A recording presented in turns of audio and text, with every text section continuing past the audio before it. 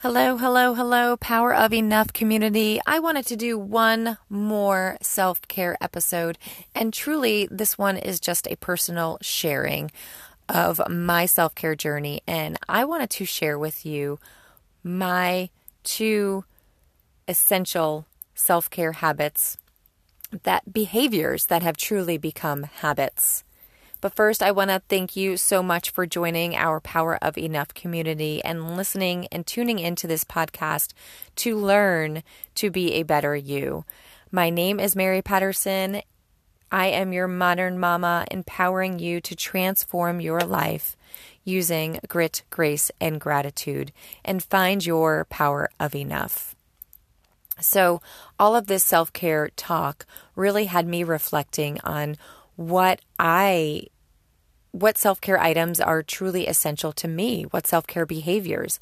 And I thought about it the other day. I was sitting on the porch with my husband, and I kind of joked about my toes just looked like a hot mess. The red I had, ladies, okay, I had the classic big toe, middle toe painted in red, and then the rest of them were kind of fading away because last time I put on some open toe heels and realized my toes looked like a hot mess. So I painted the ones that you could see. Has anybody ever done that before? Or is it only me? Okay. Well, it's winter time, so the toes are exposed. Sometimes they're not exposed other times. So it goes up and down. You don't know what's going to happen. But he kind of, made the little joke because he's been hearing me talk about self-care and was like, are you letting the self-care items slack? And I was like, well, for me, as funny as it is, for some we've been talking about the essential versus luxury, even doing my own nails, it depends on the season. In the wintertime, if I do them, it's a luxury. It's I have extra time, and me doing them is a luxury, not going out to get them done. And it reminds me again of that gray sliding scale for everybody, where I realized that my true essential self-care pieces are habits now. And sometimes they get thrown off and they're not as consistent, but it's usually because it's a vacation or, just a random burst in workload or life load or schedules. But most of the time, even in those scenarios, I have two essential self-care habits that don't really rock too much. And if they rock, it's so temporary and they kind of help balance each other out. So I wanted to share that with you because I want to challenge you to make sure that you have at least two essential self-care behaviors that are habits, that you don't even think about it. They just happen. And that they are at the core what helps you set a strong foundation. My number one is sleep. And it is instinct. It's instinct. It's in me. And any family member, anybody that's known me for a long time, anybody that's done sleepovers with me, anybody that's done a girls' weekend with me, sleep is huge. And guess what? When I'm done, I'm done. I don't fight my system. When I have to, when I need to, I will. So, if there's a deadline, we joke, and there's all scenarios in life, back in college, back in high school, even as an adult, when you have a creative project you're working on or a work deadline or a presentation you're doing, and all of a sudden it's crunch time and you're not there yet. I am not the all-nighter kind of person. I will nap from 9 to 2 a.m. and then I'll get up from 2 a.m. and get it done. Where some of you I know will, crush it, finish it at that 2, 3 a.m. hour and then take that nap. And either one is okay, right? So I am not saying I don't do those things. Sometimes you need to. Sometimes you have to. But most of the time, if we're doing that, it's self-inflicted.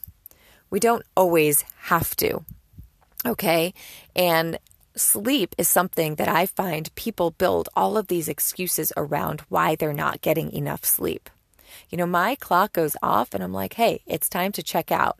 You won't get a response from me. Oftentimes, if you text me after 7 p.m., sometimes after 6, it depends on the day. If I turn it off, the focus goes to family, or at a certain point, it just shuts down. And you start to wind down and get ready for that nighttime hour and set yourself up for a proper night of sleep. I find some people don't know how to do that. They keep finding things to stimulate, and we keep saying, but I have to, or my husband works nights, I need the phone here, so that doesn't mean you should be up all night. The puppy, okay, the baby, I get it. I have been there. I have been with a child that does not sleep for the whole first year of their life. I found ways to, you get through that season, that period. But if you're letting that season and that period of your life trickle into the next year and the next year and the next year, you're building excuses upon excuses. Okay. And you also need that second self-care item, that second self-care habit, which I'll share with you in a bit, to balance out when that other one goes awry. Okay. So you have to make it a priority. You have to find what it is for you. I challenge most people that sleep should be number one before anything else, because if we're not sleeping properly, and it's kind of a cycle, if you're not eating, if you're eating crappy or drinking crappy, you're going to sleep crappy, right? But the same thing, we're not going to make sound choices. We're not going to be motivated to exercise. But if we can just put our mind and focus on, okay, sleep, how can I make it better? And make all of these decisions around how do we set ourselves up and how do we commit to 30 days, 60 days, 90 days of improving our sleep cycle. It is going to spiral and ripple effect into everything else. So I do challenge y'all that I'm going to, I try not to be the egocentric, motivator here, but these two habits of mine should be core for many people. But if they're not for you, you need to find what's going to be core for you. So sleep is number one, guys. My second one is my morning supplement routine. Yeah, I had to think about this. Like, what in the morning is always consistent, whether I hit snooze, whether I sleep in, whether I'm tired and I don't want to do it today, whether I wake up and I'm like feeling like I can conquer the world. What is consistent, whether I've had a good night's sleep, whether I've not had a good night's sleep. And it is my supplement routine. I have a 3-step system that goes all together, that works in sync, that feeds my body like I always talk to you guys about building that foundation.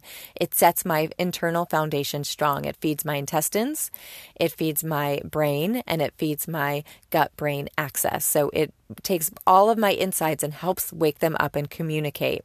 Okay, and I have found the only system out there that works in synergy with each other. The prebiotics and the probiotics work in synergy with each other for mental wellness, energy, and clarity. They feed each other. Yes, if you're taking a pre and probiotic as part of your morning routine, you want them to be in sync with each other. Certain probiotics feed certain prebiotics, and we want them to be in sync. Certain herbs feed and wake up your brain, provide it clarity, get it going. Certain phytonutrients and certain probiotics and certain herbs, again, get the whole system communicating with each other. And that has become essential and game changer for me. So that is my part 2. And I challenge you to give it a try and to find your part 2. So when the sleep goes off, that morning routine can kind of go, okay, I get it. You're a little tired. I'm going to help you out a little bit today. Or if for some reason, and this rarely happens, the morning routine goes a little off and that gets skipped, the supplement routine gets skipped, I know there's a good foundation of sleep and the time and consistency behind me that has worked. So it's not only those two behaviors, those two self-care habits, it's the fact that they are habits and that they are consistent. Okay. And I challenge you to look at your day, and do you have these two pieces in your day, your sleep and your morning supplement routine, to feed and nourish your body, to work in sync with each other, to provide you a killer day? And if you don't, can you start to create the habit? Can you start to mold it and make it consistent in your day? If you want more information on my day, I purposely, right now, we don't have commercials and all that hoopla in our podcast because I really want you to come here with a place to gather information.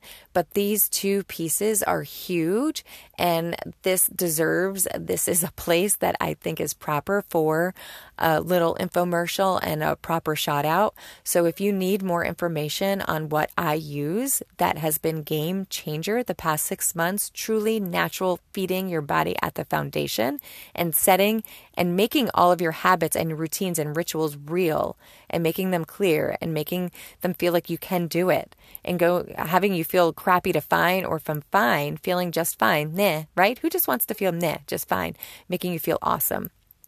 Reach out to me, message me. I will happily share that information with you. But your take home today is to take a deep look, reflect on our last 2 self-care podcasts, and think about your story. What is your story? Are you willing to rewrite your story? Are you ready to recreate it to make it stronger? I am here for you. Please reach out if you have any questions. But guys, it is time to take that deep breath. Fill yourself with that grace, that gratitude, and find all the grit that you can possibly have. I love you all. And as always, if you like our Power of Enough, if you're loving what you're listening to, please take a snapshot and share this episode with your network. And please, if you feel so willing to write a review, let us know what you think. We would love to hear your words and hear what you think.